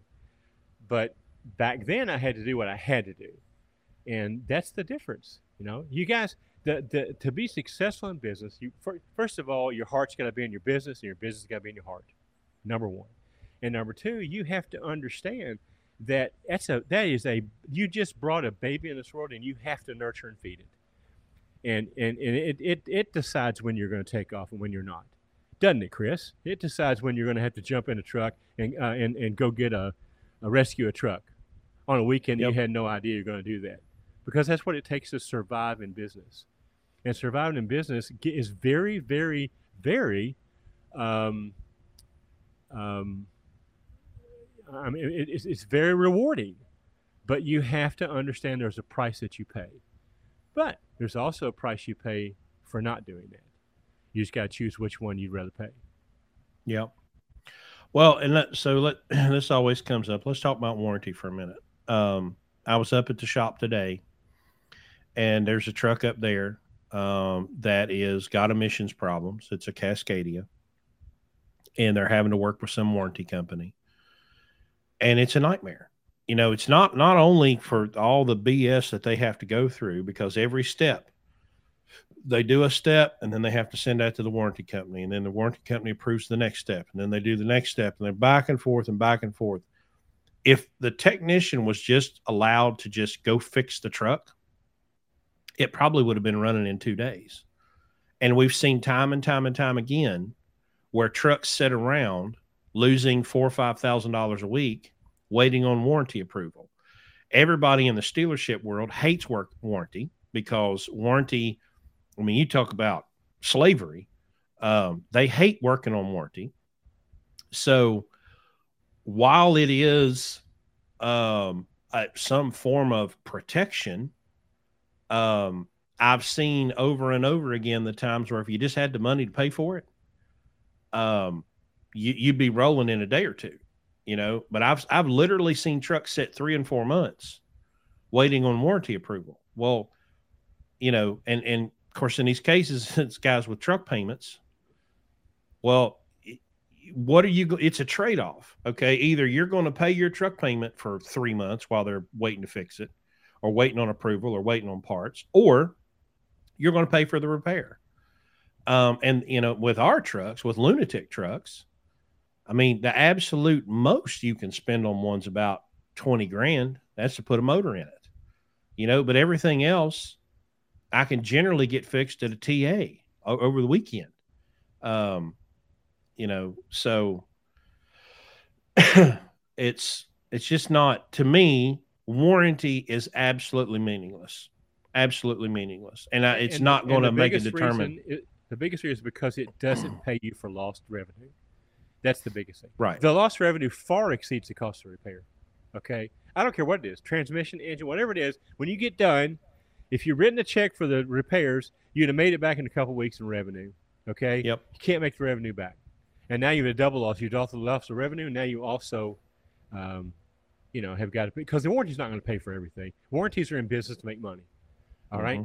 So again, guys, get out the calculator. Whatever that warranty costs, put that money in the bank.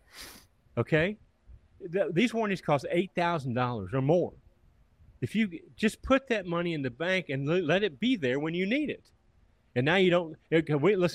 Chris told a story the other day about one of his drivers that he mentors that lost a transmission. Hell, the truck was sitting in a shop for almost 2 months waiting on a warranty approval.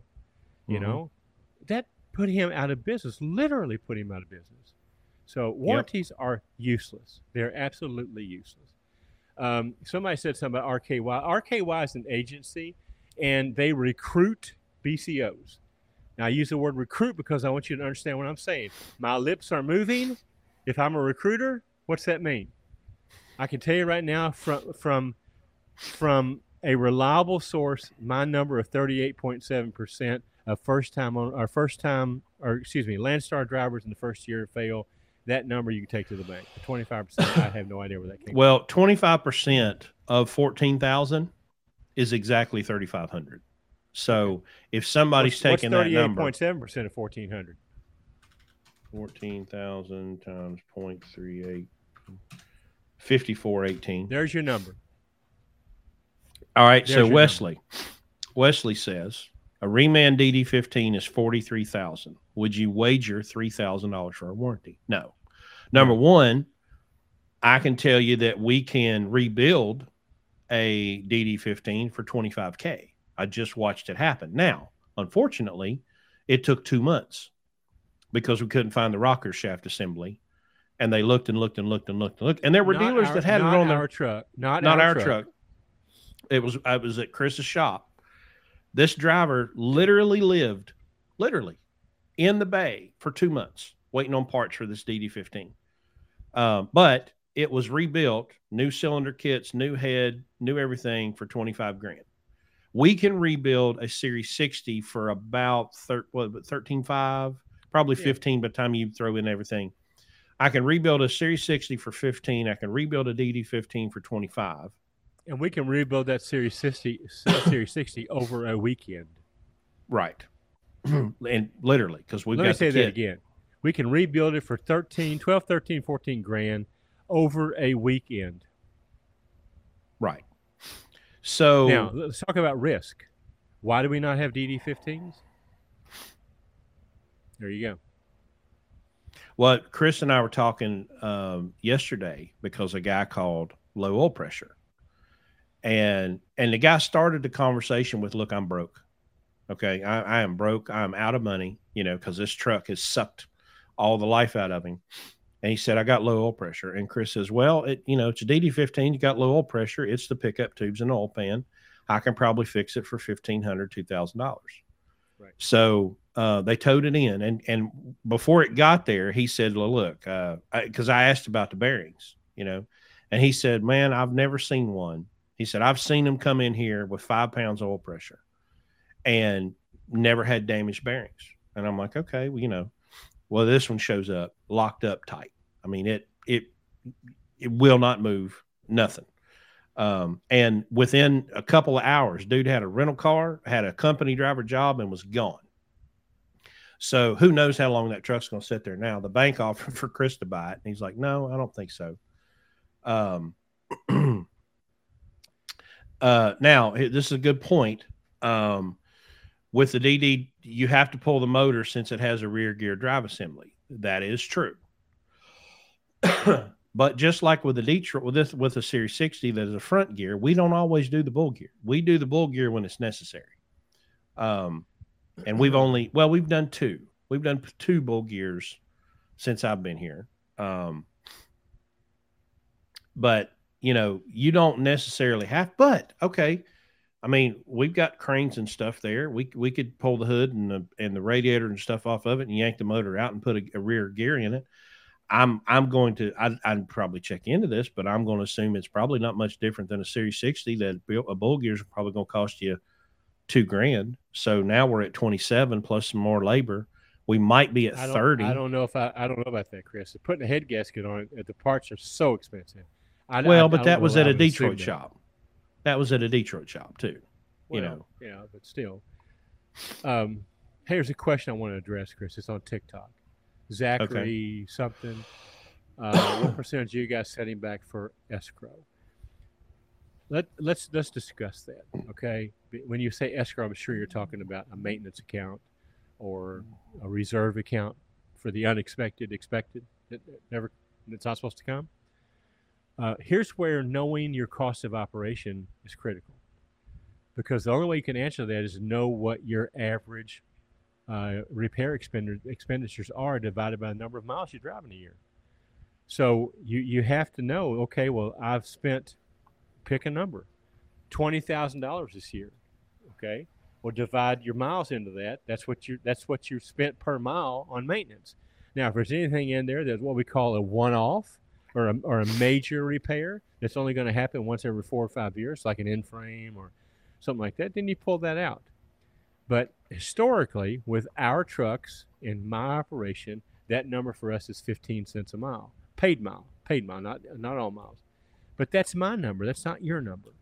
The only way you know your number is to have the numbers know the numbers, keep the numbers, find the numbers, analyze the numbers, and figure out what you spend typically in a year for maintenance and repairs. Divide that by the number of miles that you drive, and that's what you should be putting back every week in an account for saving for escrow. Now, if you don't use it, you could write yourself a little check at the end of the year and take a little vacation. You could roll it over and save it to next year. But that's what I do, is 15% of paid miles. Now, I'll be honest with you, and please don't take this the wrong way, but I'm not in a situation now where I necessarily have to save for escrow. I can afford to pay whatever happens, but I promised Chris whenever we started this thing that I was not going to use personal money in this business. It was going to have to finance itself. But it's at the point now where it's financed itself to the point where even now I don't necessarily escrow every week because we got enough money. Yeah. Well, he says it's only been a BCO since June 2nd. So how would you estimate? Well, you just start keeping the numbers. Okay, I mean, yeah, you only got June 2nd. You're just gonna. First of all, what kind of vehicle is it? Let's start with that. Do we know that? I don't, but he can tell. So here's what I would tell you to do. I would save everything you can. Have 10 grand. If you've got 10 grand cash and you have access and you're running hard and you've got good settlements, Landstar is probably good for another 10 in a Landstar loan, which is going to cover most about anything that happens if you got the right truck. Now, if you've got the wrong truck, it's a different story. 2016 W9 with the ISX15. Well, yeah. Well, in that case, you should eat one meal every week, and then put everything else you make in savings. You're gonna need it. So, and your fuel bill is gonna eat up most of that. So, yeah. What's your fuel mileage, Zachary? I'd love to know that. Real fuel mileage.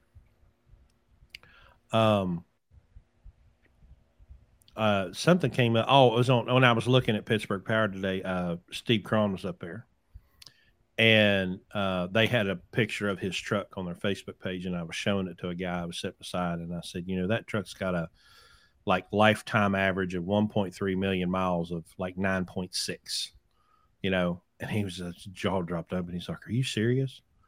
And I said, "Yeah, but he's invested, in a 2001 International, that's obviously been paid for a very long time with a lifetime average of almost 10 miles per gallon."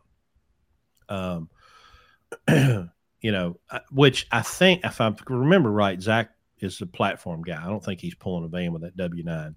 So when you're pulling platform, W9 versus another truck doesn't really matter.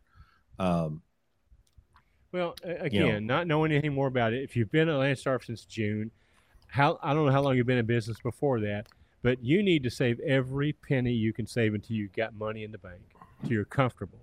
And I wouldn't spend a penny. I'd save everything you make. And I would be squeezing every penny I could squeeze. If you're getting 6.5, get 7.5. Okay. And if you drive it right, you should have some. You should be able to get 7. You have out some of that exposure truck. in that truck. You have now some listen. Exposure in that truck. Do not listen to anything Randy says about tires. Okay.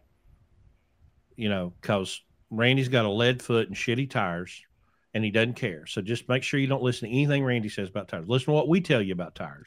Does he know Randy? Oh yeah, he knows Randy. Okay. Well, yeah. Don't listen to him about oil changes either. Yeah.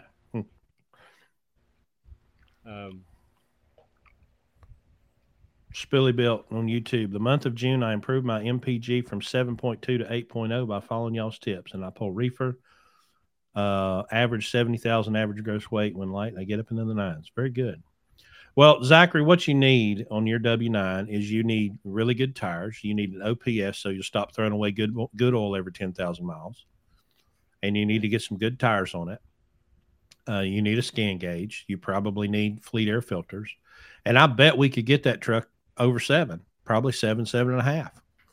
Well, we need you to learn how to drive for fuel mileage. Yeah. So you're number one. You'll be the one that makes a difference. Another thing, Wes, what you need to do is you need to come down to West Virginia August 19th to 20th. and let us teach you how to make money with that truck. I think he's Okay? in West What you Virginia. do. If he's the guy I'm thinking of, I think he's in West Virginia. So it'd be easy for Well, him he to has no come. excuse. Yeah. August 19th and 20th in Hurricane, West Virginia. 2 days and 3 nights Yeah. with Chris and Lunatic Gang. We'll teach everything that we talk about on this podcast in great detail and answer questions and meet with you one-on-one on the side of the room or whatever you need to do. We're there to share what we know about running a profitable business, you know.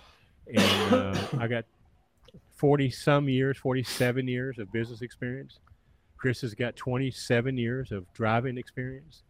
And we put that together, and we're a pretty powerful team to give you advice. And now you may not like what we say, and that's fine. You don't have to. Obviously, you can do what you want, but we will tell you with no ulterior motive what we think you should be doing to be profitable and stay in business in 2023 and beyond. And it really, I'll tell you right now the secret. I'm going to let it out right now. It all comes down to cost per mile. You have to understand what it costs you to drive that truck for 1 mile, whether it's hauling freight or going to Walmart.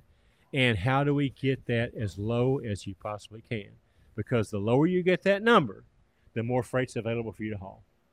And it doesn't matter what the rate is. We make money at $1.59. Okay? If you don't understand that, we'll explain that to you. So, no, Dave Ramsey is not the special guest. We'd have to quadruple the price to get. We probably even then couldn't No. get him. So, Oh, I looked into his entree leadership because it's Jordan Peterson and all these people, and it was like $5,000 or something. And I'm like, no. right. Ours is pretty cheap compared to that. And if you'll register between now and midnight, it's $100 off for the registration and $10 off for the room. So I should be looking at my email here in a few minutes, and I should be sending lots of emails. People saving $110. You got an hour. Because after all, hour and 37 we're all minutes. about saving money here, right? You need this information. You can save $110 by doing it now. And there's no time like the present. Don't put it off. Do it now. My Little Pawnee on YouTube. Thoughts on T660 glider with Series 60, 12.7, 18 speed, 308 rear pulling van. Heaviest is 25,000 in a box. I'm not a big glider guy.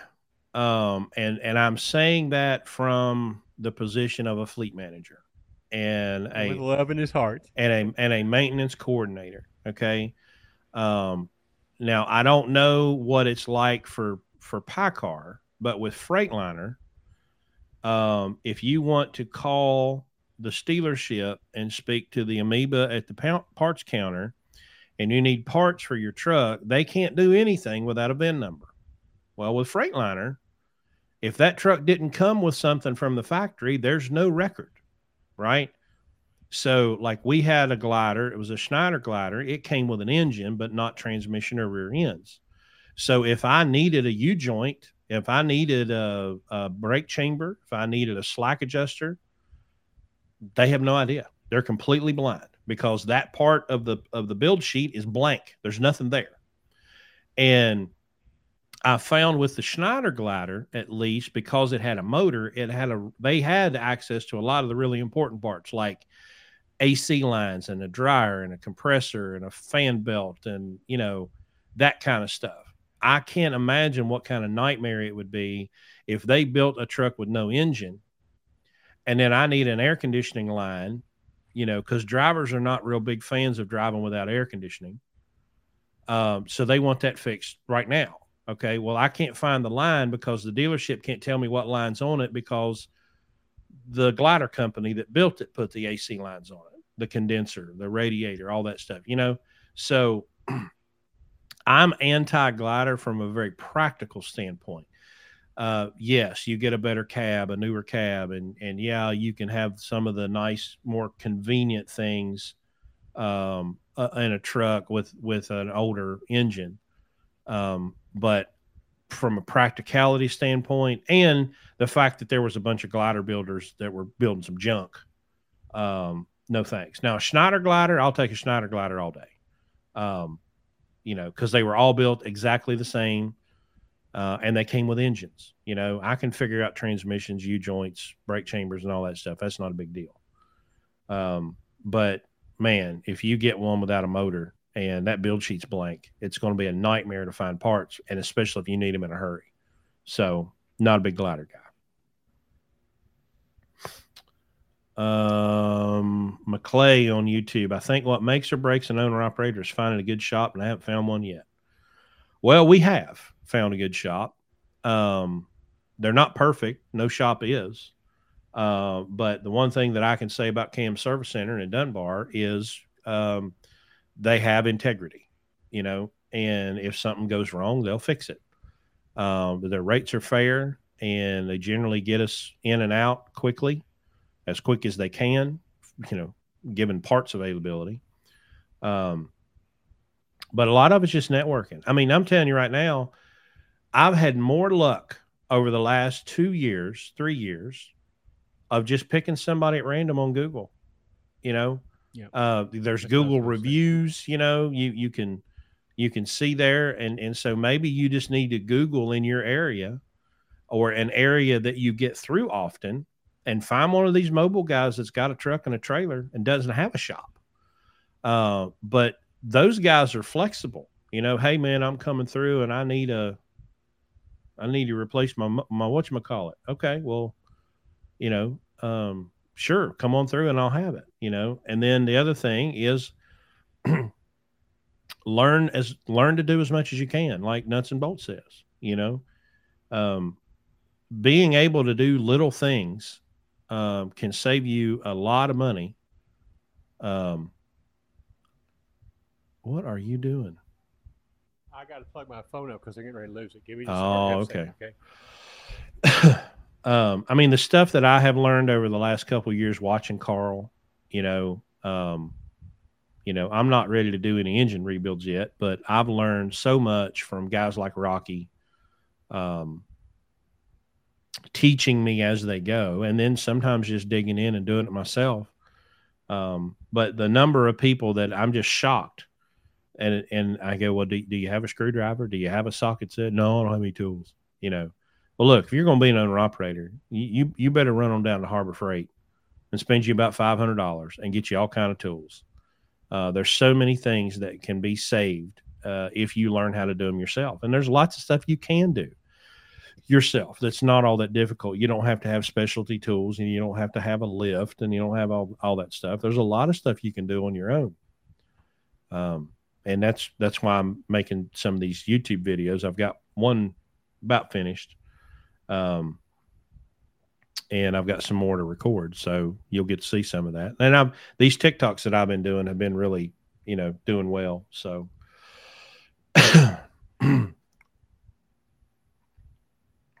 well, it looks like his battery's not going to die after all. Okay, I've saved the day. Well, we've been live on TikTok for 2 hours and 20 minutes, and we're hitting the 2-hour mark on YouTube. So I think I'm going to go ahead and mention our sponsor again, Pittsburgh Power. Let them know that you heard about them on the Blue Ribbon podcast. We are stocking distributors of Max Mileage Fuel-Borne Catalyst and the OPS system. And, excuse me. Gosh, this science stuff's killing me. And you have 1 hour and 31 minutes left to use code Lunatic and get $100 off of your admission to the Reset Your Mindset 2023 live event. Let me put that back up on TikTok where y'all can see it. Oh, man.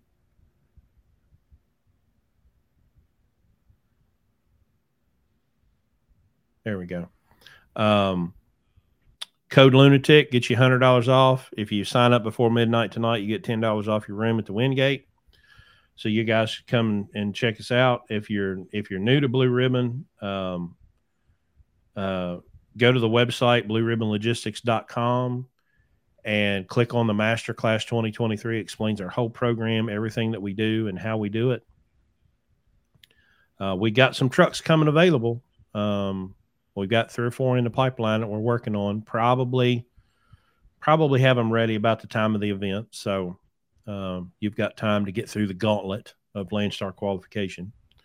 So send us an email, go to the website, go to the Drive for Us tab, fill out the form. We'll set up an interview and we'll talk to you and see if you're a fit for the program. So you got anything else to add? No, I think we've covered it all. Again, I apologize for being late, but it's all good. We guys need to see you in August, okay? It's a shame that you have the opportunity to come and learn how to stay in business, and you don't spend a few bucks to learn how to do it, and you become a statistic when you had a chance to learn. Chris and I do this because we love teaching, and what we do on the podcast is a fraction of what we do there. And the networking and the personal, contact. You'll learn as much from everybody else that's there as you learn from Chris and I. And start your networking. We're going to have everybody that comes there is going to have a shop that they like, that does this and does that. You got to start sharing with each other.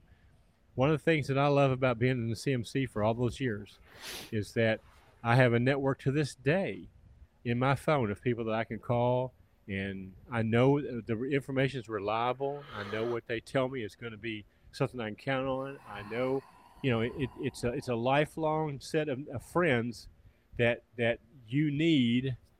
Like the guy said, in this business, you got to have a good shop. Well, you got to have good shops. You got to have good people. Look at my cell phone, and I've got Bruce Mallinson's cell phone number. I've got, all these people that I've come in contact with over the years at these events. And now they're people that we listen. We have a truck at Pittsburgh Power right now that Chris pulled his hair out trying to fix. Up there, a couple of days they found the problem, and that's through our relationship with Pittsburgh Power. So building relationships is what it's all about. Not just with customers, but with other people that can help you with information, and help you with problem solving, and help you with business. And one thing you'll find when you come is we will find your weakness, and we will illustrate to you what that weakness is, and you can make your decision if you want to address that weakness or continue to ignore it. So, but that's on you.